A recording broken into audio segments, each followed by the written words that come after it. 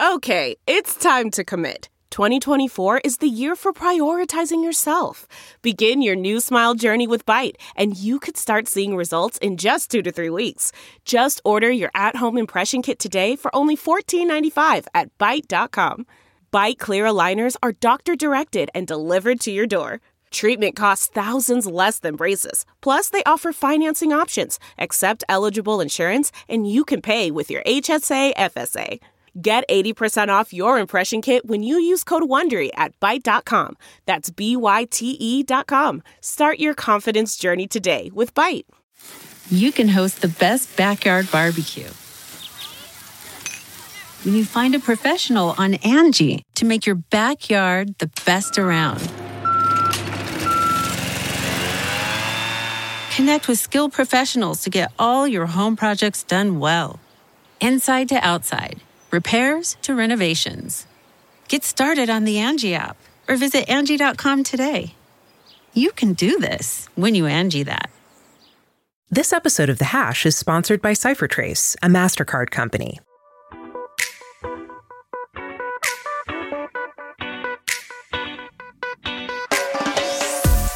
This is the Hash Podcast. Stay informed with the latest on Bitcoin, ETH, the metaverse, Web3, and more. All on the Hash for your ears. You're listening to the CoinDesk Podcast Network. Hey there. Welcome to CoinDesk TV. You are watching The Hash. I am Zach Seward. We got Jen Sanasi. And we got Sam Kessler. This is the guy who does all the tech coverage at CoinDesk. He knows his stuff. And we're going to make him start the show. Sam, take it away. What do you got? Yeah, thanks for having me. Excited to be here. Sad I missed the live hash and the alpaca. I don't know if people were watching, but that was insane. Anyway, let's start off with a long-awaited launch of an L1 SWI, which, for those of you paying attention, is one of 2 blockchains that functions using the Move language. Basically, it was born out of Facebook's Libra stablecoin project. But anyway, we called in the first line a buzzy layer 1 project in this article that Liz, our CoinDesk reporter, wrote about it, but it has not launched without controversy. It has a $2 billion valuation, a token that kind of has this like confusing distribution. Don't know who it went to, this SWI token. They didn't do an airdrop, which is something that's kind of the norm these days. Also, its speeds were slower than its main competitor called Aptos, another one of these Facebook, I don't know. It came from Facebook. It's another one of those. It's kind of hard to explain how it all comes together. But anyway, yeah, curious if you guys have any takes on this whole SWI thing.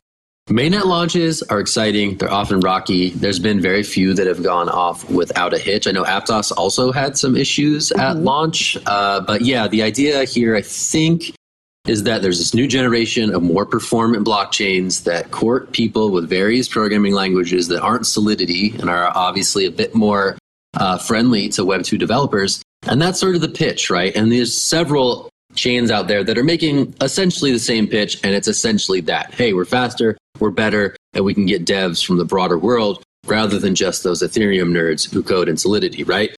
Whether or not any of that will pan out is very much to be determined, right?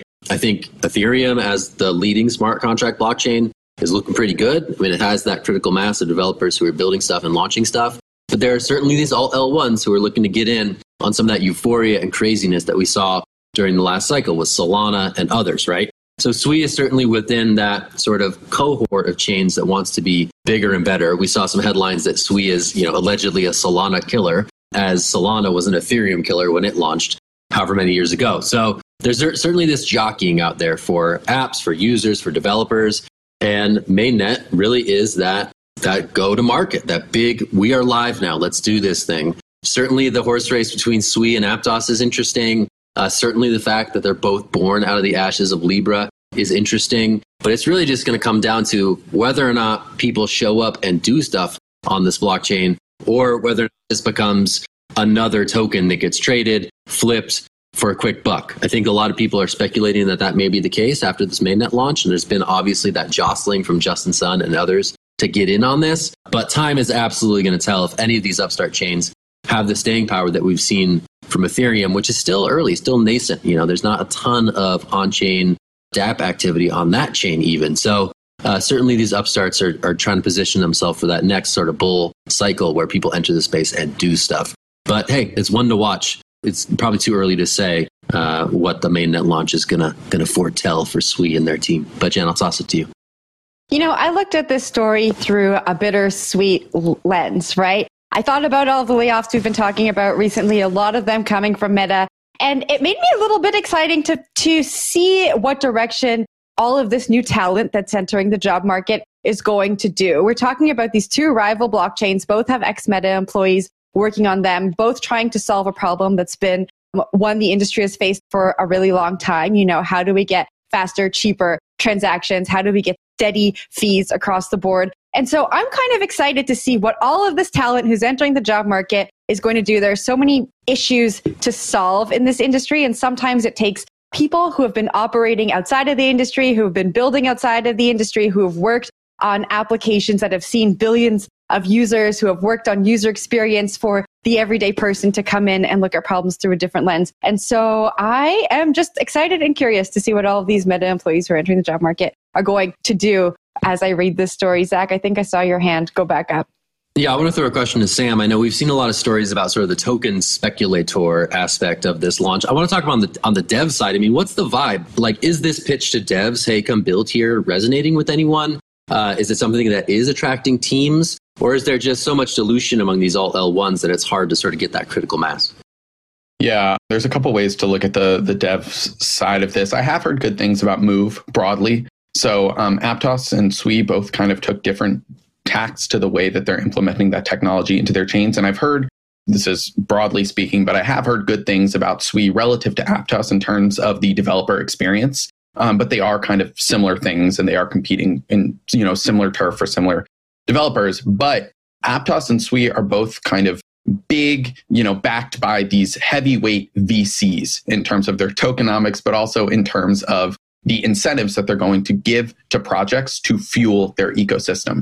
Ethereum did this to an extent, but you saw this to a larger or at least more visible extent with something like Solana, where they paid, you know, or I shouldn't say paid, but where they, you know, would reward grants and other sorts of incentives to developers to develop apps on that chain, on Solana. Now, this was positive in terms of recruiting developers, but left a sour taste in some investors' mouths and some others because, you know, it might incentivize bad behavior, sort of mercenary developers that come in, develop tech, and then leave for the next chain that has a ton of funding, but not much else. So there is going to be a question around whether these developers are actually organic and going to stick around because they like the technology, or they just want those handouts. Zach, I saw your hand back up again. I guess that's my main question. I'm going to toss it back to you, right? Like, is there appetite for another ride around the merry-go-round, right? Like, are we going to see the same Solana playbook that happened in that massive run-up that chain saw, with a bunch of projects building there, a bunch of TVL being attracted to that chain? Are we just running that back with like these new upstarts that happen to use Move, you know, rather than, you know, Solana's stuff? Like, I don't know. That's my main question. I'm just curious what your thoughts are. My personal opinion is it kind of feels like we are kind of running that back. I mean, I report a lot on the Ethereum community, and maybe to take my opinion out of it, just to talk about what I hear when I talk to those Ethereum OGs who are a little bit more, you know, purist when they talk about these upstarts, and they do have a reason for that, to kind of like, you know, look up or look down at these newer chains because they're so invested in this incumbent ecosystem. But anyway, that out of the way, a lot of these Ethereum people do kind of scoff at the Aptoses, at the Suis, at the Solanas before for, you know, exactly what we were just talking about. They would say that developers are not actually going to stay in these ecosystems because not only is the technology, in their view, not as resilient, proven, so on and so forth as Ethereum's, but simply the community is not there. So if you're going to build something, absent those, you know, VC incentives, you want a community to be there to invest. And Sui simply does not have that. Aptos does not have that as a result of them being newer. And they certainly, by the way, in Sui's case, didn't help get new investors by kind of not shooting down the prospect of a potential token airdrop and then choosing to forego an airdrop. So you had a bunch of people who were farming or hoping to kind of farm for a Sui token, you know, prospective community. But anyway, it didn't work out. They just let people buy the tokens and there's good reasons for that in my view. But anyway, the Zach, lawyer, a lot of legal questions around whether or not is prudent in this environment. I will say we did see a presentation from Miston Labs, the main creator of the Sui blockchain, last week at Consensus. Looked pretty performant and cool with an early focus on gaming. So yeah, we'll see what happens. Jen, take it away. All right, we are heading off to the White House, who's pushing for a tax that would see crypto miners pay an amount equal to 30% of their energy costs. According to an online post, the punitive tax would be implemented on crypto mining operations for the, quote, harms they impose on society, end quote. Zach, what do you think of this tax? Big bad Bitcoin out here. The harms they impose on society. Ouch. I know. I guess you could say like externalities, right? Like there are externalities associated with Bitcoin mining, and sure, maybe these people should be held to account, right? These firms are big. They consume a lot of energy. There is a carbon footprint associated with consuming that energy. We've had this debate time and time again as Bitcoin gets discovered by more and more people that proof of work mining is energy intensive. And so there should be some way that governments can intersect with this industry in a way where some of those externalities are covered by those who are producing them, the miners in this instance. Whether or not this is the way to do it, or whether or not this is just sort of looking to ban the thing outright under the guise of another thing, that's what is like to be debated here, right? Bitcoin miners are like notoriously, sensitive to pricing, right? Energy pricing specifically. So if you're going to impose this significant levy on their work, it could effectively drive them to other countries. And maybe that's the goal. Maybe that is the intent here. And I think that's for people to debate. This debate is not going away. The energy cost of proof of work mining is not something that's going to go away. And hopefully there's some sort of common sense approach to figuring this out. I don't know if this is it or if this is just a Trojan horse way to get Bitcoin miners out of America altogether. But Sam, I'll toss it to you for your thoughts. Yeah, I mean, just briefly, it's interesting kind of trying to reconcile the SEC's implicit contention that all of these tokens are securities once they switch to proof of stake with, broader government priorities, at least under this administration, to help the environment. And that kind of goes against. So if Gary Gensler thinks that Bitcoin is the one and only true cryptocurrency, well, then you kind of have to, contend with obviously this environmental cost. I don't really have a viewpoint on whether a 30% tax is a good thing or a bad thing. I mean, if it is a priority of the administration to push things offshore, which it certainly seems to be, at least from the SEC side, this is a roundabout way to do that. And, whether that's a good idea or a bad idea, I don't know, but seems like an effective strategy at the very least. Zach, again? Yeah, no, I really love that tension. Like with, Bitcoin is the one true non-security in the eyes of the SEC. So you have one part of the administration saying, hey, Bitcoin is the one true coin. And then you have this other side of things saying, okay, proof of work is bad and evil. And we're going to push these people off with excessive tax burdens. So it is this sort of, schizophrenic approach to regulating the industry that I think the U.S. has long suffered from. Sure. Yeah, I share the same sentiment as both of you. And I think there are so many other industries that are doing so much harm to this planet that don't see the same kind of taxes. And the report points to this. They say that crypto mining does not generate the local and national economic benefits typically associated with businesses using similar amounts of electricity. A little tidbit here, the tax, if crypto miners decide to stay, would raise up to $3.5 billion in revenue over the next 10 years. And my question here is, I think, well, for me, it's obvious that this is, going to push miners to look at other jurisdictions. And Sam, Zach, I wonder if either of you have any predictions, any insight into where miners might go next. We've seen them kind of hop around the world as tax and legislation have clamped down on them in different jurisdictions. Now we're in the States. Where do they go next? Wherever energy is cheapest. That's what they'll tell you, whether through economic incentives offered by the government or by excess hydropower. We see these operations move to wherever it's cheapest to get power, right? That's sort of like long been their contention, right? If there's cheap renewable energy, that's where we're going to go. It's simply a key aspect of whether or not they're able to make money or not doing this thing. I think going back to the economic impact that you alluded to, Jen, you're right. These things don't create jobs, right? These aren't warehouses that employ constituents of politicians. They simply are giant warehouses that are securing a global network of decentralized internet money, and sometimes making the pro-social argument for why that should exist and why it should consume this energy is difficult because there's not a lot of that human constituent level impact that politicians are attuned to speaking on behalf of. So I think it is a problem that the Bitcoin mining sector is aware of and is going to have to tackle. You got to say, okay, here's why it's good that we should be consuming this energy in the first place. And sometimes I think it's really hard to make that case, especially at the local political level. But hey, Sam, what's up? Yeah, I mean, one quick note, we should mention that the broader context upon which this is all happening is one where a bunch of overeager crypto mining companies ended up borrowing money to buy or just bought a bunch of new equipment that is simply not being paid for by the incentives and the kickbacks that one gets from mining Bitcoin. And so adding a 30% tax on top of that will stretch these miners really, really, really thin. So, this is just one more thing for these cryptocurrency miners. It's not just happening in a vacuum, and it's going to be hard to operate one of these facilities in the US regardless of a tax.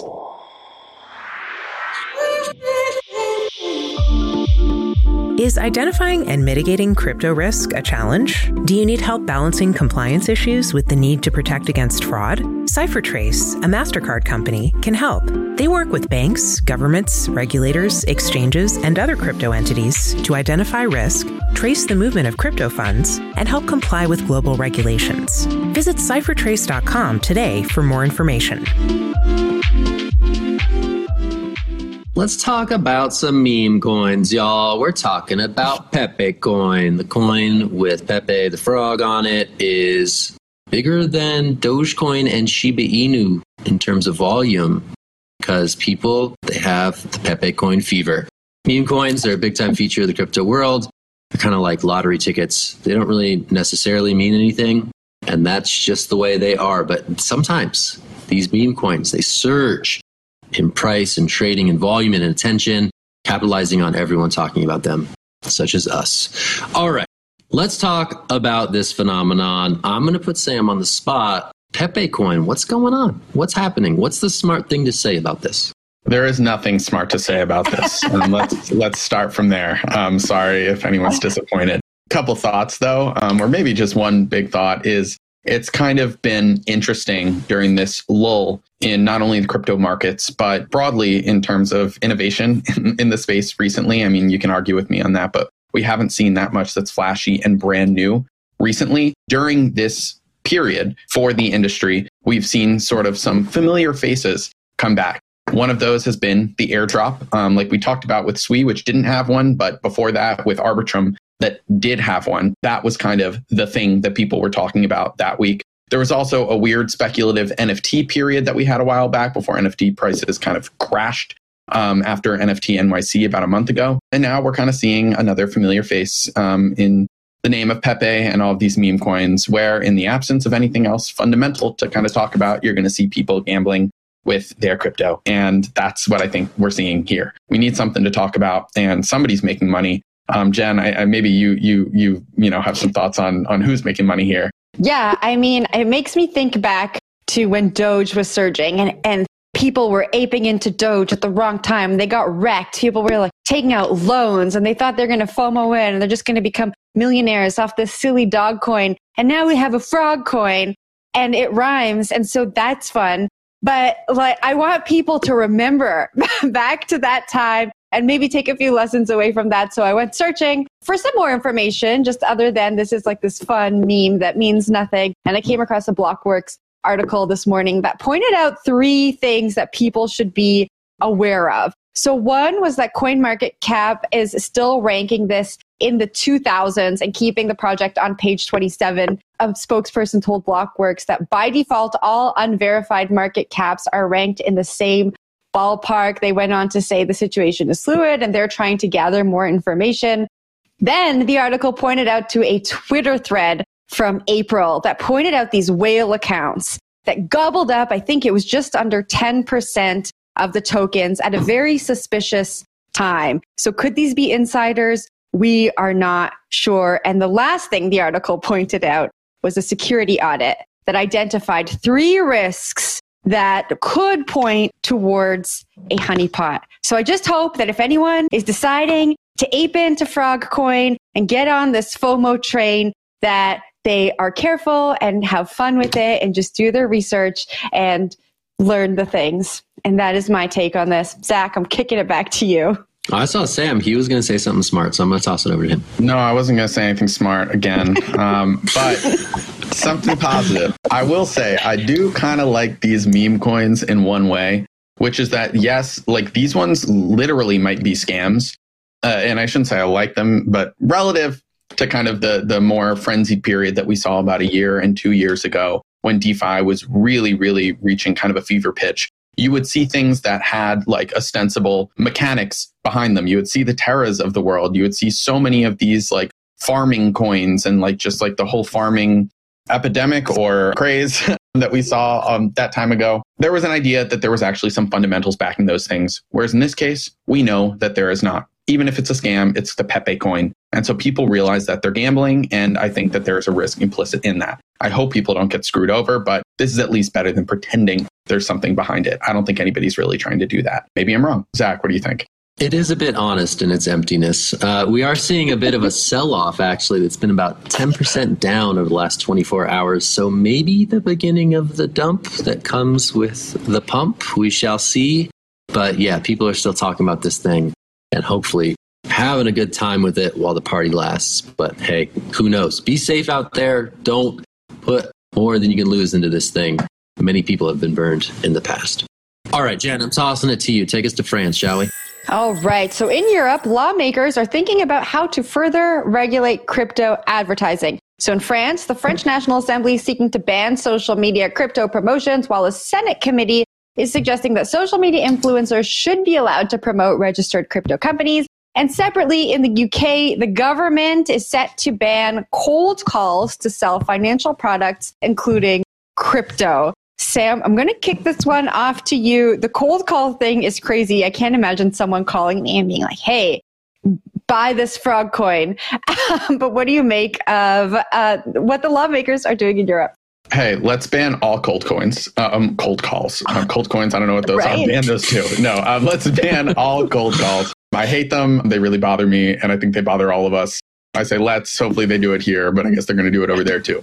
Anyway, get rid of all of that. Then to the influencer side of it, I find that these influencers 9 out of 10 times pick up on the meme coins, or not, if not, directly meme coins. You think of like the thing that Kim Kardashian was talking about. That was like ETH Max. These were like basically scams that a lot of these influencers are picking up. And I think in an environment where their teams or where this stuff is brand new and people don't understand it, that's a trend that we're going to continue to see, which is people, influencers picking up on these projects that nobody has a way to understand. And it's going to be really rare that they actually find the good ones to promote, whatever those good ones are. So I think this comes from a good place. I think it is weird to kind of single out crypto because all of finance has sorts of things like this, but also you don't see, anybody.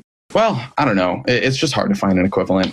Whatever. Zach, what do you think? I liked the education on, which chamber of, the French legislature is more, laissez-faire when it comes to market activities and which one is more like, no, we got to crack down. I have this like low-key suspicion that France is trying to become more prominent in the crypto world.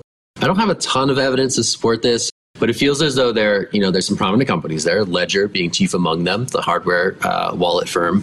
And France has sort of softened, I think, its regulatory stance, especially when it comes to the crypto advertising stuff. We've seen a lot of headlines about that in recent months about restricting what can be advertised and how. So again, this is that global dance, right? It's this global shuffle about how regulators the world over approach this global technology that doesn't necessarily care about your state borders. And it's something that every country has a different approach toward. So we get to watch it unfold in real time in a very piecemeal fashion as some look to court the industry while others look to crack down. But that's sort of the big picture that I see when I see headlines such as this pop up. But Jen, tossing it to you. Yeah, Sam, I want to just bring us back to the FTX saga for a second. So we talk about celebrities pumping meme coins, getting behind meme coins, but there are a lot of celebrities who attach their names to FTX there. And, we thought this was a good project. We thought that this was an exchange that did right by regulators. We thought all of these things, and it ended up not working out. Now there are major class action lawsuits against the celebrities. And I can only imagine that countries like France are looking at these class action lawsuits that are happening here in the United States and coming up with how to prevent that from happening in their own countries. So looking at exchanges that are already registered with the regulator and saying, oh, celebrities and social media influencers can promote these projects. I don't know if that's going to solve the problem, because we thought that FTX was down with the regulator. Sam, I saw your hand go up first. Just like a sentence is like, regulating it or not, I think that most celebrities, certainly big ticket celebrities like Tom Brady, are not going to be promoting crypto. Regulation in the US or France or not, like, it's not a good look right now after everything that happened. Zach, to you. Taylor Swift. Shout out to Taylor Swift. That's all I got to say. All right, that's it for the show today. Check it out. We're going to do some Fed stuff later today. Jerome Powell, he's going to raise your interest rates a little bit. That's expected, at least, maybe a quarter point.